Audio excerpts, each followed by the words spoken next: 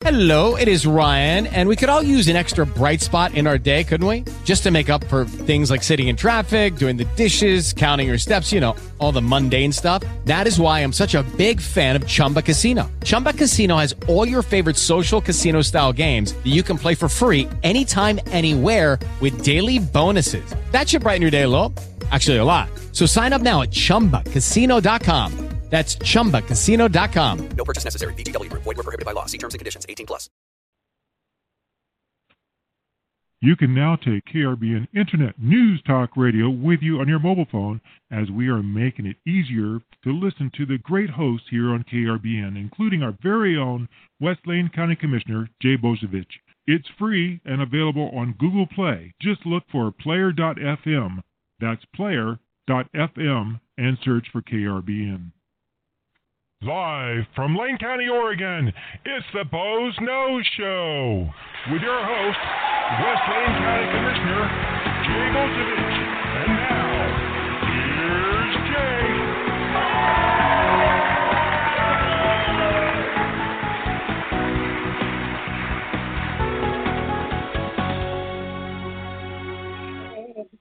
Jay. Good afternoon, and welcome to another edition of the Boze Noze Show. Excuse me. I'm your host, West Lane County Commissioner Jay Bozovich, and we're coming to you live from beautiful downtown Elmira, Oregon, where I'm officially calling an end to the drought. It is kind of pouring outside today.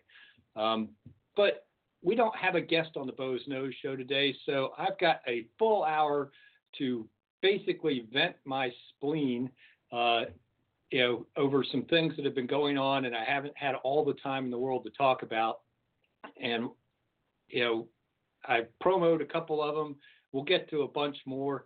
There's just so much going on because, the legislature is getting ready to meet, so nobody's paycheck is safe. And, just amazes me some of the things that are going on around here that we just have to talk about. But I have to start out again with our fairgrounds and the Lane Event Center.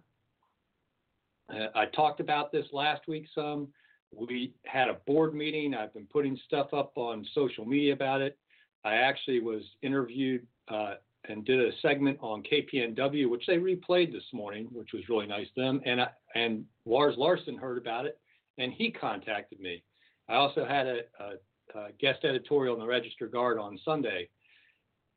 What is amazing to me is some of the people that had no idea that the Board of Commissioners was getting ready to permanently parcel, slice off, carve, whatever you want to say, a portion of the fairgrounds off permanently for another use. People that are stakeholders and users of the event center had no idea. It wasn't until I started getting the word out that the folks that run the Good Earth Home Show and the Home Show and another trade show out there, they had no idea. They hadn't heard about it. That's just a tip of the iceberg. I actually had to call one of the fair board members to make them fully aware of what was going on. So the public process around this has been abysmal. I know some of my fellow commissioners claim that there's been good public process. When was the public notice? When was the public hearing? When were the users of the event center notified and the user group there?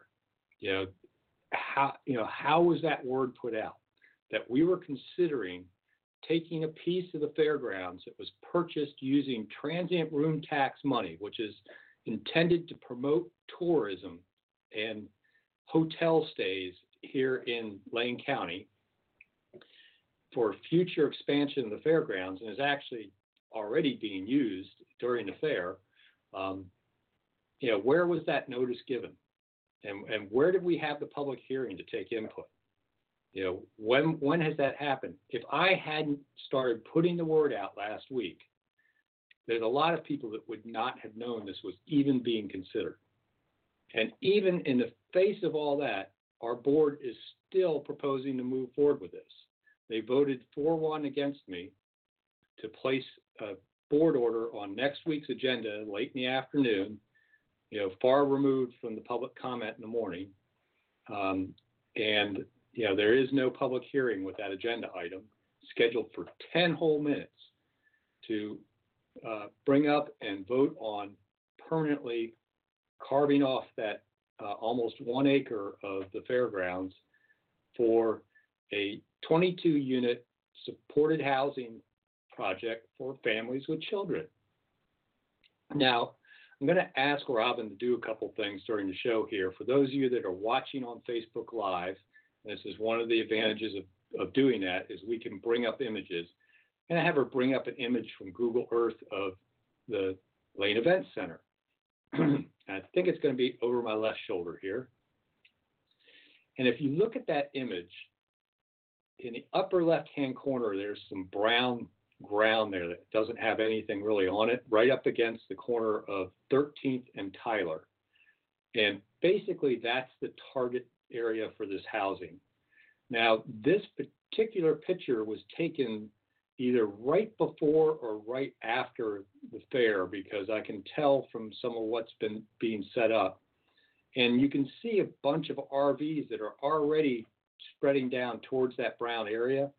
Those are the folks that are there camping for 4-H because they've got big animals there at the animal getting ready to show at the exhibit hall there.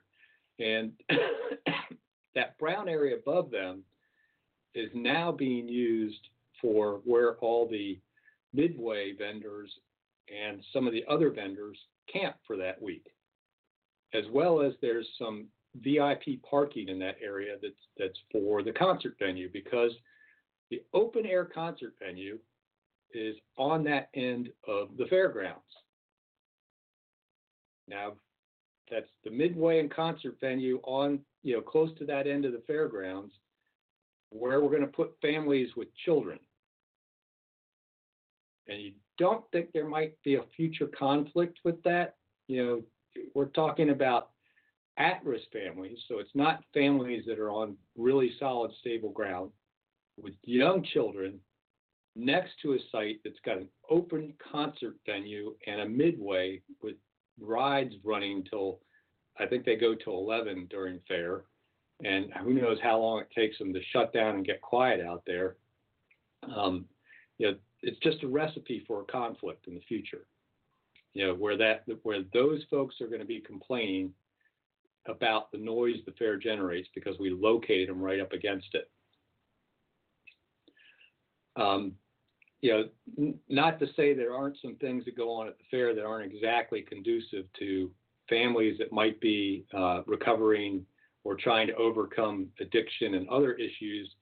Seeing, there's some events there that, in fact, most of the events there serve alcohol, and some of them are pretty adult events.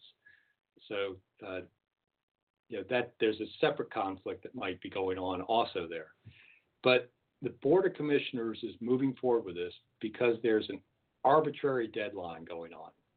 And that arbitrary deadline is to apply for some money that our legislature pulled out of their budget last year, $40 million, that they want to have results by the next biennium starts. So they've got this short, period where they, put out a notice of funding availability, what they call a NOFA, in September. So that was when they started searching for properties, and are expecting the properties to be identified and grants applied for in the beginning of February. And that's a real arbitrary date. Now, mind you, this great big fairgrounds you see in front of you, we've been in the process of starting a master plan for it and looking at the whole future of that event center. We finished the first piece of that last week. And if Robin can get to the next little thing, that it kind of is a pretty little drawing that, looks like the same view there of the fairgrounds. And it's a preliminary concept for potential improvements, is what it says. In other words, this is just that particular consultant's quick napkin sketch idea of how you might utilize the fairgrounds to better advantage in the future. And if you notice, that area up there in the upper left-hand corner even in his preliminary concept, is fully utilized as a permanent year-round full hookup RV campground to support the events going on the rest of the center. And what that does is it makes the rest of those events a bit more marketable, because you can tell the event organizers that they can tell their vendors that there's full hookup RV parking and camping right there. Because a lot of those trade show vendors show up with, the typical toy hauler behind a pickup truck. And instead of having a bunch of OHVs in the toy hauling stuff, that's where their booth is and all their booth stuff. And the front part, that you camp in, they'll pull over there and camp. So that's just one proposed use of that. It could be a lot of things up in that corner. One of the things we're going to have to deal with is some of these buildings are aging out, particularly the ice rink has some really bad problems with permafrost and is undersized and could really just use a tear down and rebuild, to be honest. But there's that thing gets used, fairly much all year round. And do you tear something down, or do you build new, move the use over to the new building, and then tear it down? Which means you got to have room on site to do stuff like that and play that sort of game of rebuild the building somewhere while you're still using the old one before you'll be able to tear it down. So that particular corner provides some of that flexibility in that planning. So the final little exhibit I want to have Robin bring up over my left shoulder is the flood zone map for the site. Now, this is, I had to kind of hand draw the outline of the fairgrounds on this, but that kind of aquamarine, greenish blue color on there, that is the 100-year flood zone. And you see down towards, the bottom of the picture, that's the Amazon Creek that comes through the site, which also has a riparian buffer from it that we can't really build in. And up in the upper portion is an old side channel that's mapped as flood zone. If you notice that piece up in the corner I talked about earlier that they're proposing to give away for housing is completely out of that 100-year flood zone.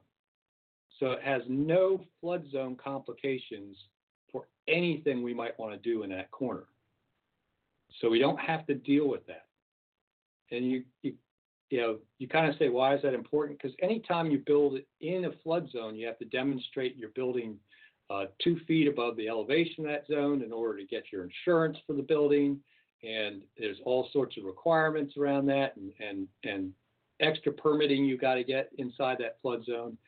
In fact, when we were trying to reuse the old armory on our site over there off of Martin Luther King Boulevard in the Surbu campus, we wanted to try and open that back up as a temporary homeless shelter. Well, the floor elevation of that armory is below the 100-year flood zone on that site.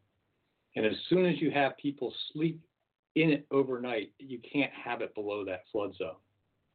So we were unable to use that armory temporarily as a homeless shelter for any purpose because of the 100-year flood zone.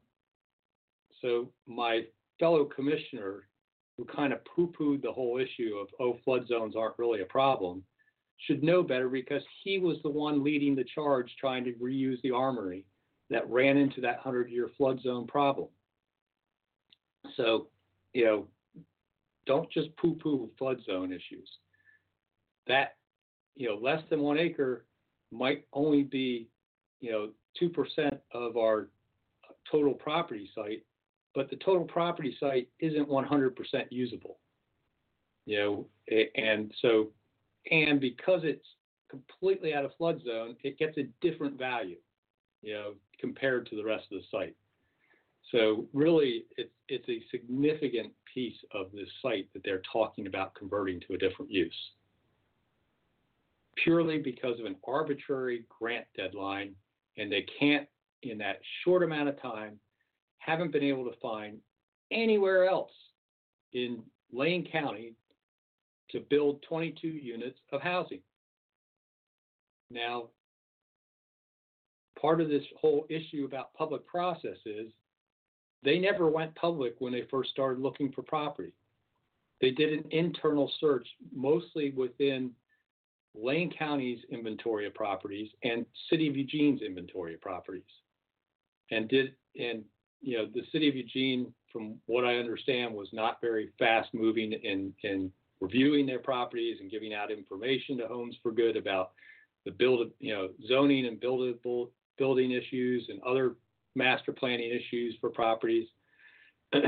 So this became the easy solution because the Lane County Board of Commissioners has full control of it. It just happens to have the correct zoning on it for residential buildings, and makes it easy for us just to convert, other than this little problem with transient room tax funding, which is going to have to be reimbursed back to the event center reserves that were used to purchase it.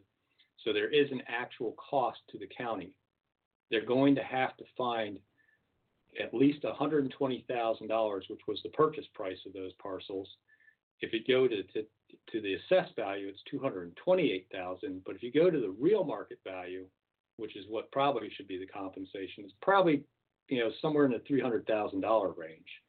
That's going to have to come out of probably our general fund reserves, which, by the way, about 65% of our general fund gets spent on public safety. So you're taking from that pot to give to the event center to reimburse for this transient room tax, to give a piece of property away for an incompatible use to the fairgrounds. Can you kind of get a little bit of my frustration here?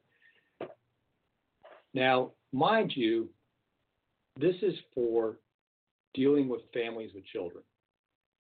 Our partners over in Springfield have said consistently that they are interested in doing things that provide for families with children, and not so much trying to deal with the single person homeless issue.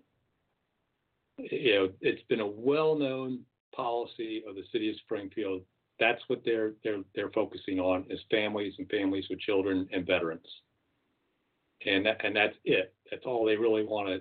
Now, mind you, here we are looking for something that's for families with children. It wasn't until my editorial came out Sunday that some of the elected officials in the city of Springfield even knew there was this search for a piece of property to site these 22 units. They've been left out of the conversation. That's what poor public process does. It leaves people out of the conversation that might have a better solution. So Springfield's scrambling to look at properties right now, hopefully to come up with a substitute property, which would be a great win for this project. I support the idea of building 22 units of supported housing. I don't support building it on the fairgrounds, taking up a piece of property at a time when we're just getting going on a full master plan for the future of the fairgrounds. If you let us finish the master plan and then you want to have this conversation about whether we can afford to give away part of the fairgrounds, I'm fine with that. But they're getting the cart before the horse. They didn't really look all over.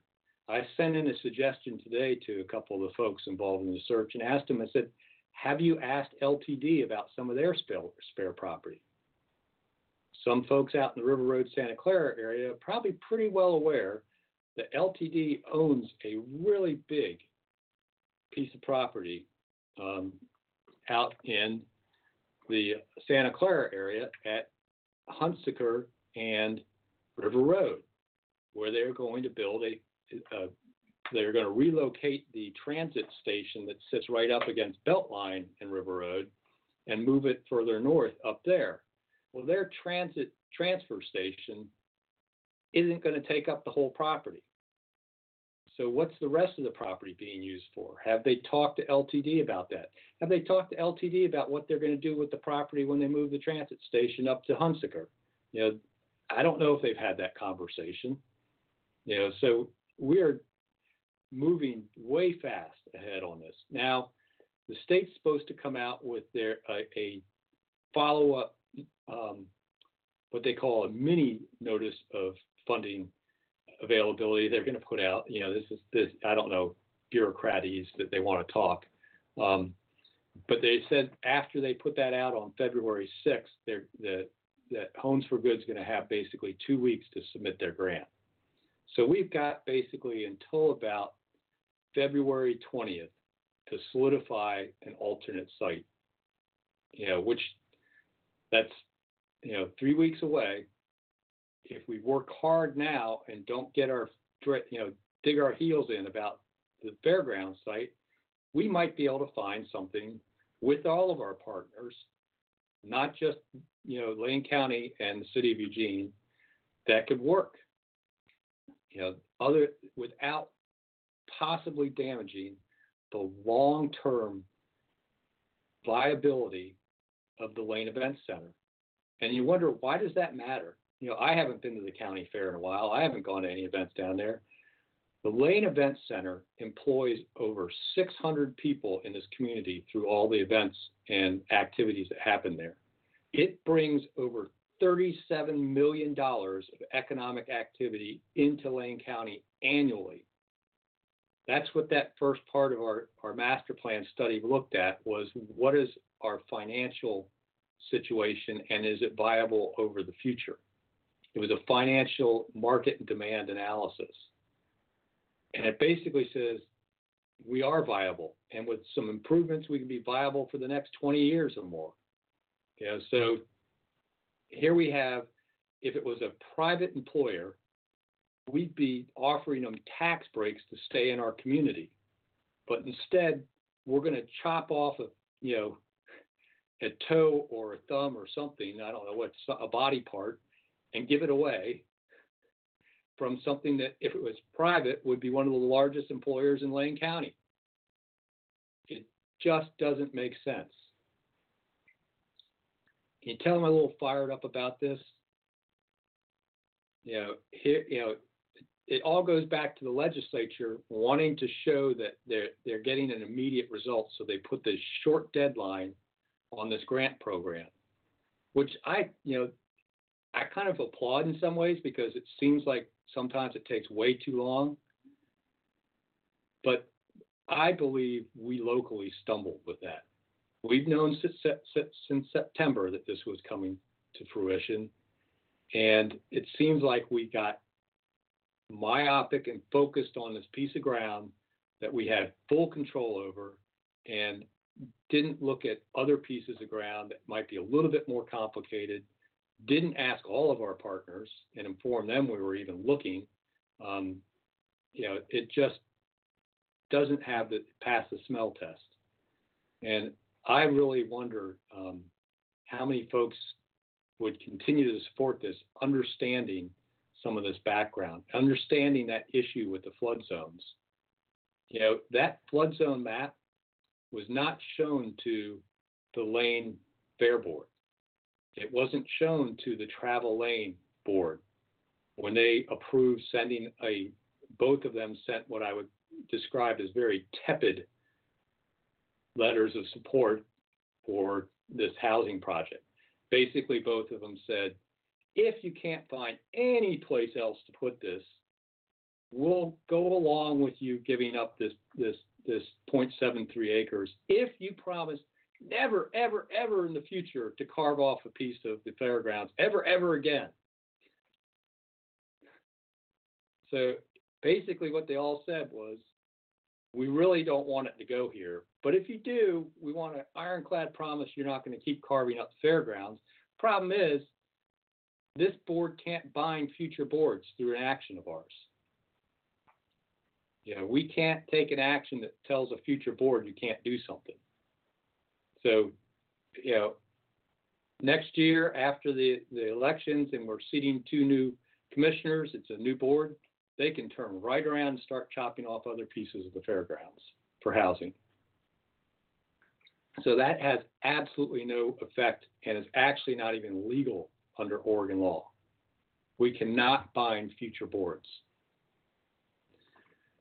So I shouldn't, with the exception of some things like if we take a loan out that has a term beyond our terms, there is some financial things we can do in that way. And there's some intergovernmental agreements that can last past our terms, but those are exceptions specifically called out in statute. Telling a future board that they can't sell pieces of property isn't. So what you can do, you listeners of the Bo's Nose Show, is you can keep contacting the Board of Commissioners between now and next Tuesday, or come into public comment on Tuesday and let them know you want to protect the fairgrounds and save the event center and not to make this transfer. Find another piece of property to build this project. You can go to the City of Eugene City Council and ask them to, kind of remove the roadblocks and look harder at their properties faster. Find something. Lane County has provided property for housing and homelessness. We put the property together out there on MLK for the Commons, where we're going to put out 51 units, is under construction right now, of permanent supported housing. We put the lease together for 6th and Oak, where Homes for Good is currently building 50 units of affordable housing, part of which is permanent supported housing.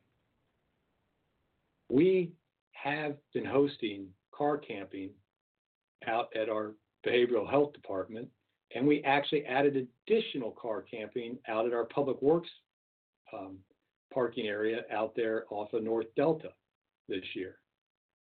We're actually helping out a nonprofit right there on Highway 99, host Conestoga huts for some additional and provide services for the homeless on some property we own where we had Camp 99 last year. This is a little bit different, a little bit more organized providing of services and camping. All Lane County properties. We've been providing property. It's time, City of Eugene, step up and provide a piece of property for this project. I've mentioned the Naval Reserve property. Well, if there's problems with the zoning or master planning, that, find us something else. So I'm asking people, contact the Board of Commissioners, ask them to save the fairgrounds, ask them to ask our partners to get together and find another property. Contact the City of Springfield, express your support for their efforts to find a piece of property for this. Contact LTD, contact the federal government, anyone that owns land around here, and ask them if they could provide a site for this, that they could commit. It just should not be taking away something that employs 600 people and 37 million of economic activity annually. We shouldn't be touching that till we understand the implications long-term of a permanent decision. We won't be able to get that property back once we've committed it to this. It's transferring it permanently away from the event center and fairgrounds to Homes for Good for housing development, which is going to put kids right next to an open concert venue in Midway part of the year. And whatever other events go there, the hockey games, the roller derbies, the MMA matches, Affair of the Heart, whatever else is coming up at the event center. It's just not a good idea. And just so folks understand why I'm concerned about that conflicting use of housing children next to noise source, Oregon law does not grandfather the fairgrounds in from lawsuits because these people came later. Those people that move into that housing will have full standing in Oregon courts to sue us over that noise because of the way the statutes are set up.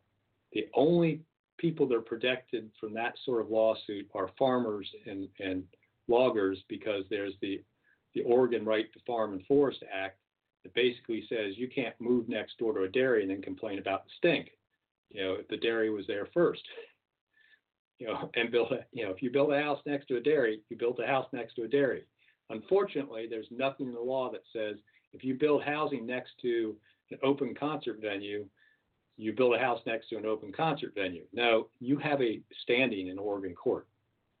So we are setting ourselves up for future expenses that will come out of our general fund probably, or from the event center funding to try and, deal with lawsuits. They may not win them. They may win them. Who knows? But it's still a cost.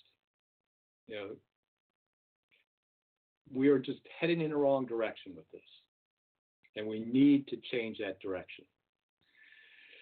So I am going to jump off the fairgrounds for a little bit and just remind folks that this is a show that you can change the topic on anytime you want just by calling in at 646-721-9887 and press 1, and that lets us know you want to get in on the conversation. Again, that's 646-721-9887. Just press 1 so you can get in on the conversation here on the Boze Noze Show with your host, West Lane County Commissioner Jay Bozovich. Again, coming to you live from beautiful downtown Elmira, Oregon. And, we're going to jump into some other topics here, but I just want to, remind people you have some power in this. If the Board of Commissioners gets overwhelming support for protecting the fairgrounds, they are going to have to make that decision in the face of that overwhelming support.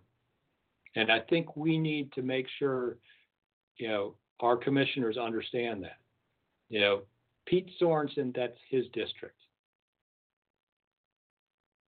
Heather Buck represents rural Lane County that, those are the participants of the 4-H fair.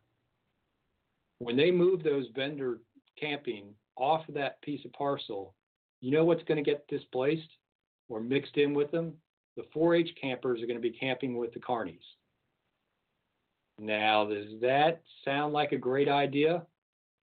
And it's probably going to reduce the amount of camping available to 4-H people, which, by the way, already have a waiting list to get in on those campsites. It's already oversubscribed. So there's already more demand than we have available for the 4-H camping. Yet we're going to reduce it. So people need to get a hold of those commissioners. Let them know. If you're in Springfield, you might want to talk with Commissioner Burney about asking him, hey, why didn't Springfield get in on the conversation sooner? And can you help find something? And if you're in North Eugene, you might want to mention to Commissioner Farr that floodplain really does have an impact. So, but I want to move on a little bit and get to the legislature because they start next week. And, in fact, they're going to have a public hearing when I'm starting my board meeting that I wish I could go to because it's about funding for the Oregon State Police. But I'm not going to be able to attend that because I'm going to be in the board meeting trying to deal with this event center stuff. And by the way, they're also going to be talking about climate change and a few other fun things at the board meeting. And yes, I'll be there on Thursday, February 6th in Salem for the Timber Unity Rally. So the local school districts have been reported recently in the media as suddenly shocked. I'm shocked, I tell you. I'm shocked there's gambling going on here. They're shocked, I tell you, that their contractors on all these bond measures, excuse me, I still have that nagging cough, all these bond measures that passed over the last several years that school districts have put out there, they're starting the construction contracts, and lo and behold, as the corporate activities tax, better known as the corporate sales tax, and also known as this education bill they passed, the $2 billion of taxation per biennium, or $1 billion a year increase, they're getting change orders from their contractors to cover the cost of that tax. And they're shocked, I tell you. Here they thought they were going to get this extra money from the legislature, and they're having to spend it on change orders. And it's not just on the bond contracts, it's on school supplies, food for the cafeteria.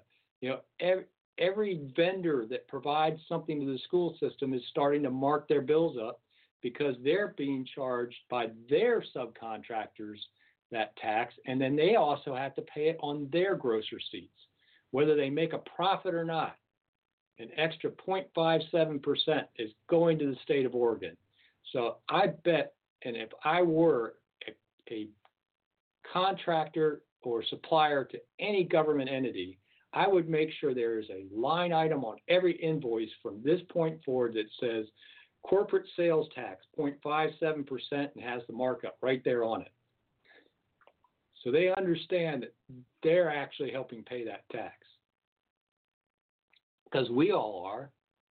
We go to the grocery store, it's not going to show on the bottom of that ticket from Fred Meyer or Albertsons 0.57% corporate sales tax.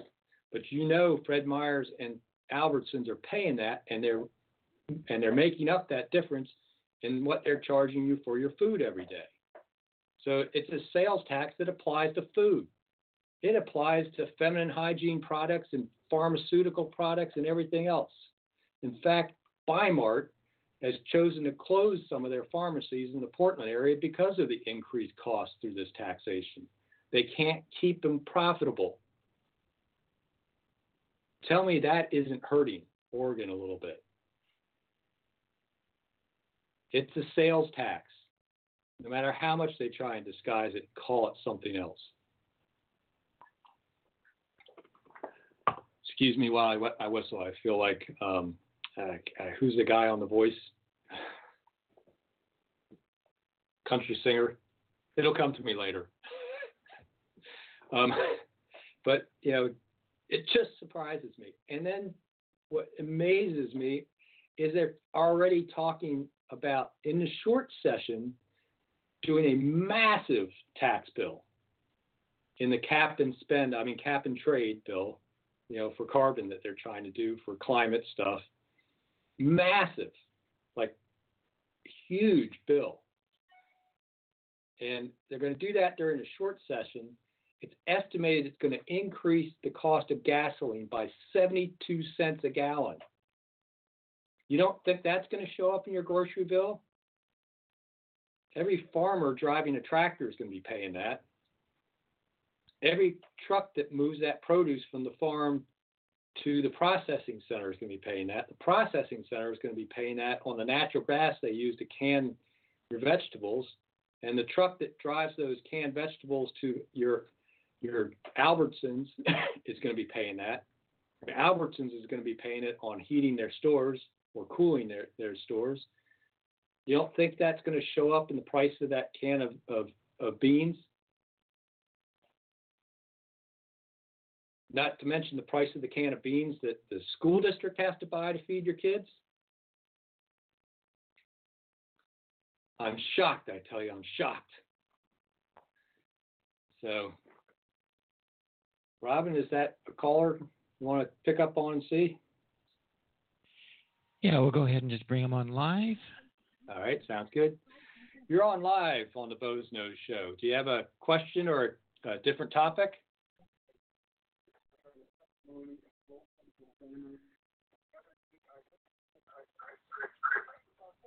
Getting a bit of an echo here, Robin, and can't really hear him. Caller, you're going to have to speak up just a little bit.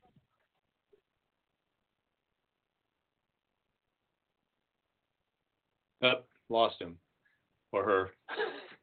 Yeah, Sorry about that. Try again. I'm not sure if your monitoring phone was causing the echo or not. So you may have to bring all of them up on mic. Hopefully that person will call back again. Again, our number is 646-721-9887. Just press 1 if you want to get in on the conversation. But, that's one of the reasons why I intend on being in the Capitol on 6. I want to be there to demonstrate that the cap and spend bill is going to have massive impact to Oregon's economy. Yet we have an infinitesimal impact on the world's carbon footprint. I don't care what you believe about climate change, the amount of cost to Oregon for that minimal impact on the world's carbon footprint is not worth it. Ask the folks in California as they're paying $5 a gallon for gas, how they like their cap and spend. How many people do you know that have moved out of California to Oregon recently because they're trying to get away from what's going on in California? So let's not Californicate Oregon any further than we have to. You did enough damage last year with the corporate sales tax. Let's not magnify that. And in addition to that, they're talking about adding another tax for more public housing, like the type that, grants that were causing us to carve up our fairgrounds. They want to get another tax for that to support housing, because it's really efficient to have government build housing. Have you ever really thought about that? They like to tax us, and usually it's in some way that increases the cost of housing for us. And then they take it into government, run it through a government program with a bunch of bean counters and administrators and stuff like that. They're all getting paid with their PERS benefits on top of it. And then they give it back out to build the actual housing. And they have to do it under prevailing wage because it's BOLI stuff. So you're paying higher than normal, cost for the construction. And somehow or another, that's all supposed to make housing cheaper and easier for Oregonians. I just don't quite get it. Can I just in there for a second? Yeah. What? Hi. Yep.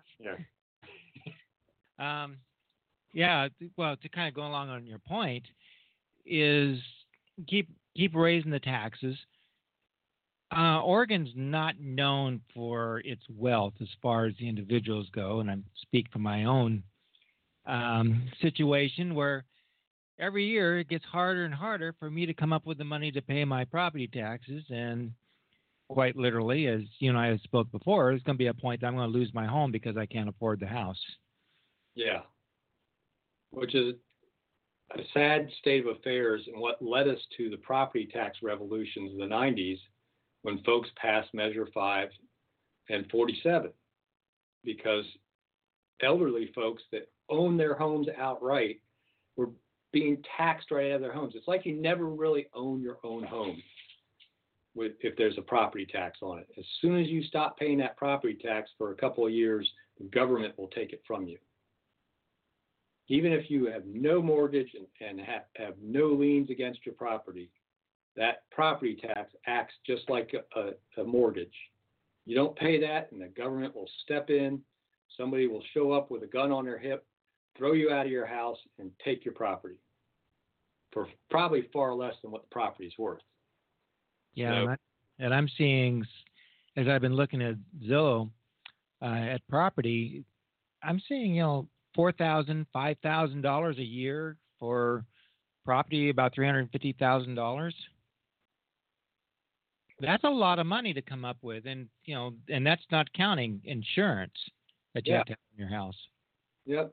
So if you think about that, $5,000 a year, what is that? $600 a month? Roughly, yeah. Yeah. And that's just for tax. That's just for tax. And then people sort of wonder why rents are going up. Yeah. Then take utilities. That's going up again, and especially, I don't know how EWEB is, but like in Springfield, we have to pay for water runoff, sewer runoff. Oh yeah, it's all with EWEB. It's on the EWEB bill, but it's really a city fee. Right.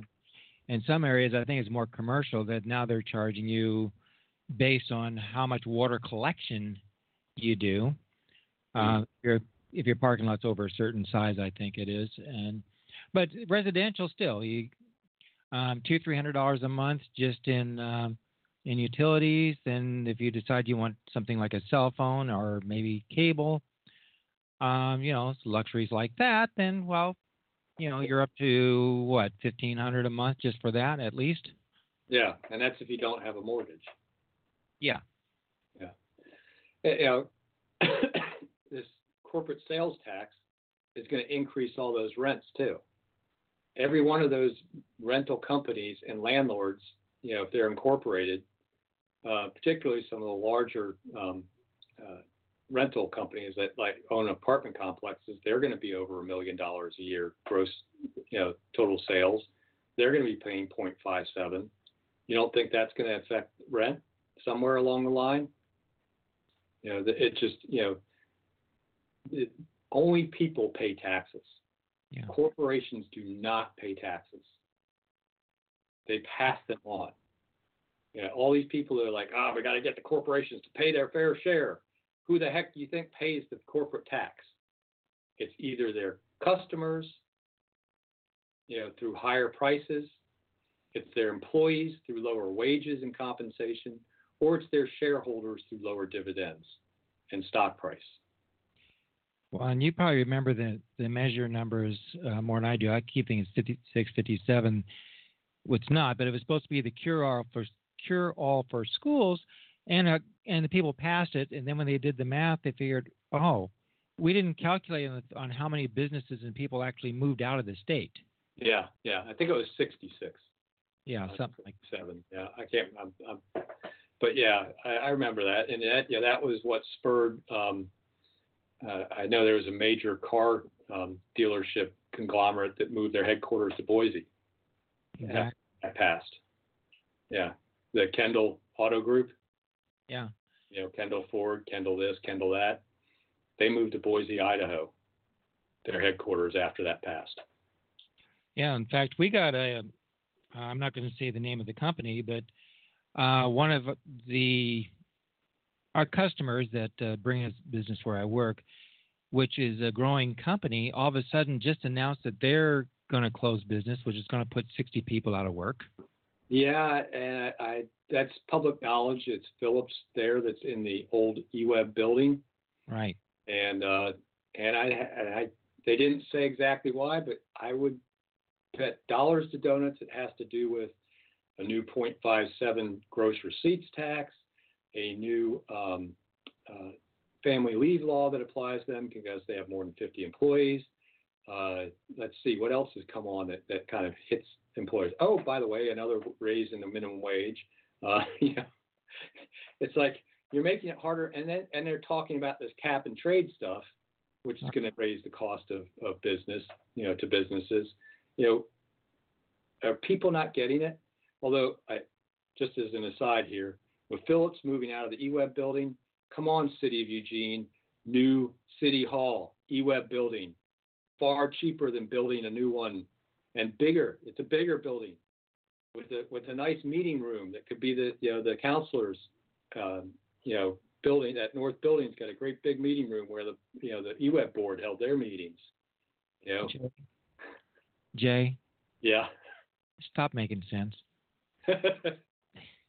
I'm sorry.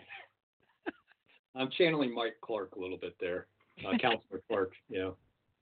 But really, it amazes me that there's not more conversation around reuse of that eWeb building as a city hall. It's got it's more conducive to city offices than any sort of, because it was not really designed as a very secure building with that open atrium. Would have made a great library, but they went ahead and built a library already. So, but a city hall with some city offices and parking. Yeah, lots of parking there. There is a bus that goes past that. So it does have a bus connection for everyone that worries about that. Right on all the footpaths that go up and down the river. Within walking distance of the courthouse. Yep. So yeah, I don't see why they keep poo-pooing that and wanting to be on that park block. But I also don't see why it took them, why they weren't being real responsive or helpful with Homes for Good and the property search. That's the city. They also, off on another tangent here. I don't know if anyone's paid attention to some meetings that happened this last week about something called urban reserves that the city of Eugene is looking at.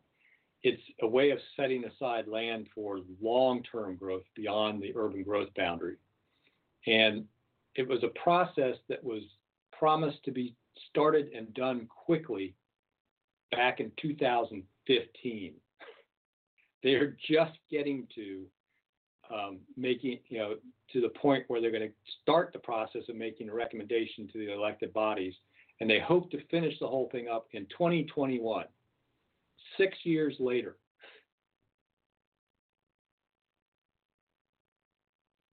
Just saying, that's moving fast for the city of Eugene.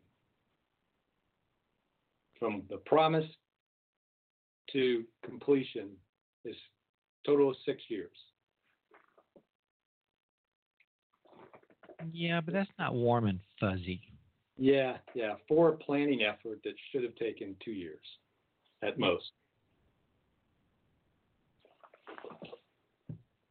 Yeah, so, yeah, but, it just amazes me that, we can be as blind as we are to some of this stuff and not understand that when you tax things, you're going to chase business out. There's going to be an impact. So I really wonder if there will be a net gain ultimately from this corporate sales tax. If we're not going to chase enough business out of Oregon, and if the government entities aren't paying, because they're becoming the only business left in Oregon. Is, if you're going to stay in business, you better be selling or providing services to a government. They're going to be the ones paying that tax. And then, we'll be paying it back to them. It's crazy. That's the, seems to be the focus. Revenue. Never hear about, working on the cost side of things. I don't know if there's going to be anything during this short session about PERS. Of course, I'm not sure there's going to be a short session. I keep hearing rumblings that the Senate 12 are going to find lodging in Boise or maybe even as far away as Bozeman. Yeah. Well, what I'm kind of wondering is, like, going back to the cap and trade or cap and spend or cap and rip off, is it's going to, if I'm correct, it's going to be passed under the emergency clause again, or at least that's their focus. And the emergency clause has been the root of a lot of issues in Oregon and is not being used for its intent. Have you heard of any ramblings of actually revisiting that, or is that even possible? At one point there was a petition going around for no fake emergencies.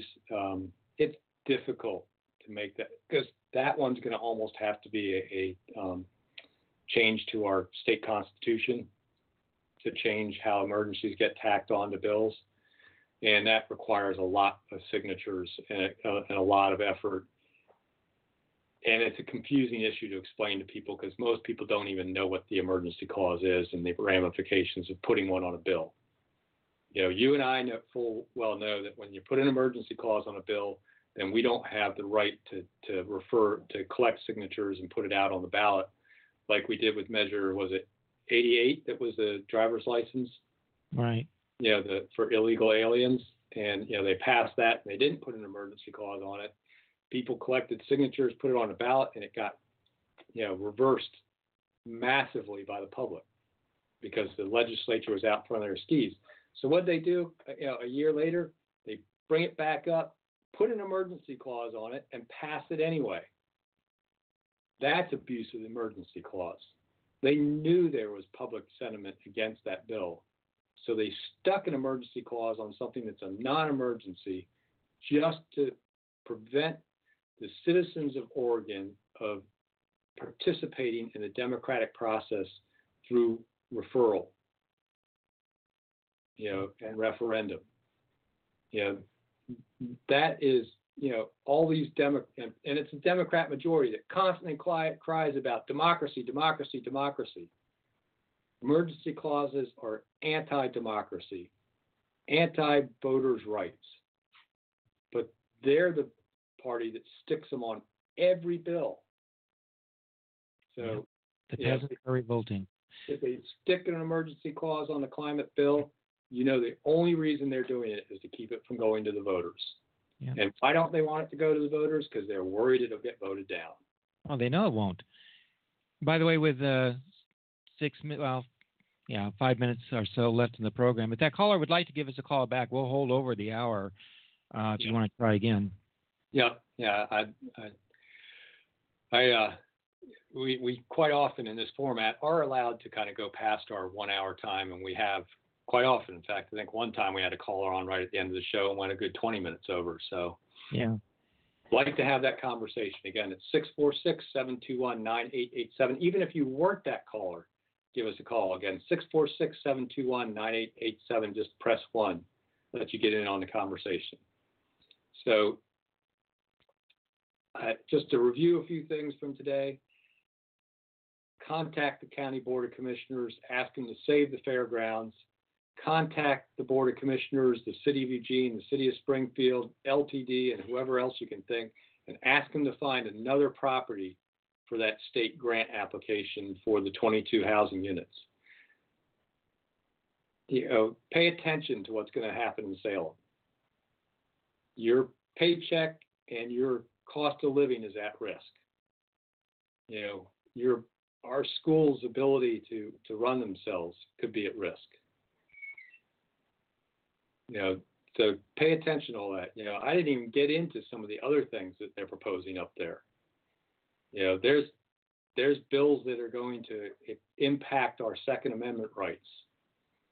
They're talking about a mandatory vaccine bill again. As much as I believe in vaccines, I don't believe in forcing people to be vaccinated. There's all sorts of bill. It's amazing for a 6-week session. It's supposed to only be about adjusting budgets and dealing with correcting legislation that maybe got it a little bit wrong. There's all sorts of new proposals and things like the cap and spend, which is a massive proposal they're going to try and do in that time. Just like the fairgrounds stuff, there has not been adequate public process on that. They supposedly made the bill better. All they did, from what I understand, is slow it down. Slow down the implementation a little bit. It's still going to murder rural Oregon. And ever increase the urban-rural divide as far as wealth goes. And there was a time I was complaining that they spent their time debating on the border collie being the state dog. I think I'd rather have them go back to that. Yeah, I would too. Yeah, go back to the state dog or pet rock or whatever we're going to want to talk about. I've laughed about stuff like that, but you know what? It at least doesn't do permanent damage to us. Selling property is forever in some ways. Raising taxes is more or less forever. I rarely see them reverse a tax. You think if this corporate sales tax really starts hurting Oregon's economy, they're going to come back and pull it off with the Oregon School Employees Association, Oregon Education Association folks, and SEIU that benefit from that. You think they're going to let the legislature lower a tax? I don't think so. And the only way we're going to have an impact is if they see there's a massive public outcry about this. Get up there to the state capitol February 6th, starting at 7 a.m. I think they're going to run shuttle buses from as far away as Corvallis, possibly. Go to the Timber Unity Facebook page if you want to find some information out about it. The legislature has to understand that you don't pass a cap and spend bill in a short session. And if you're going to do it, it can't impact rural areas like they're doing. So I didn't put together a what were they thinking, other than, I guess I kind of have to give the what were they thinking to my 4 other fellow Board of Commissioners members this week, because what are you thinking about placing at-risk families with small children next door to an outdoor concert venue and permanent living quarters there? I mean, what part of that makes sense? What are you thinking? What are you thinking when you're going to transfer one of the most usable high and dry pieces of the Lane Event Center to another entity before you finish doing a master plan for the Lane Event Center and understanding whether that would be really useful piece or not? What are you thinking? Email the Board of Commissioners, call the Board of Commissioners, come to public comment next Tuesday, 9 o'clock, Harris Hall.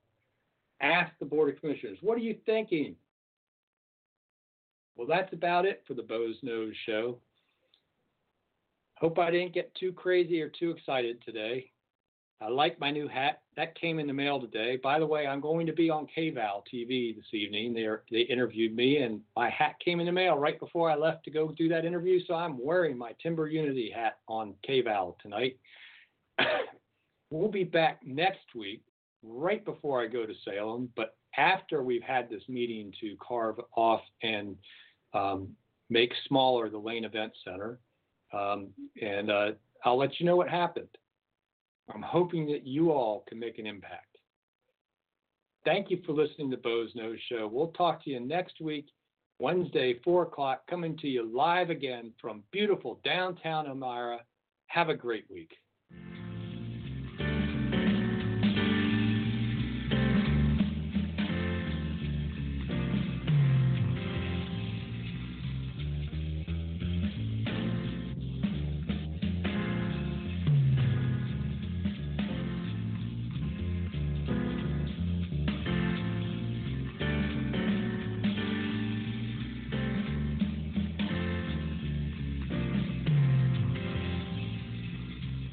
With the Lucky Land Slots, you can get lucky just about anywhere. This is your captain speaking. We've got clear runway and the weather's fine, but we're just going to circle up here a while and get lucky. No, nothing like that. It's just these cash prizes add up quick. So I suggest you sit back, keep your tray table upright, and start getting lucky. Play for free at LuckyLandSlots.com. Are you feeling lucky? No purchase necessary. Void where prohibited by law. 18+ terms and conditions apply. See website for details.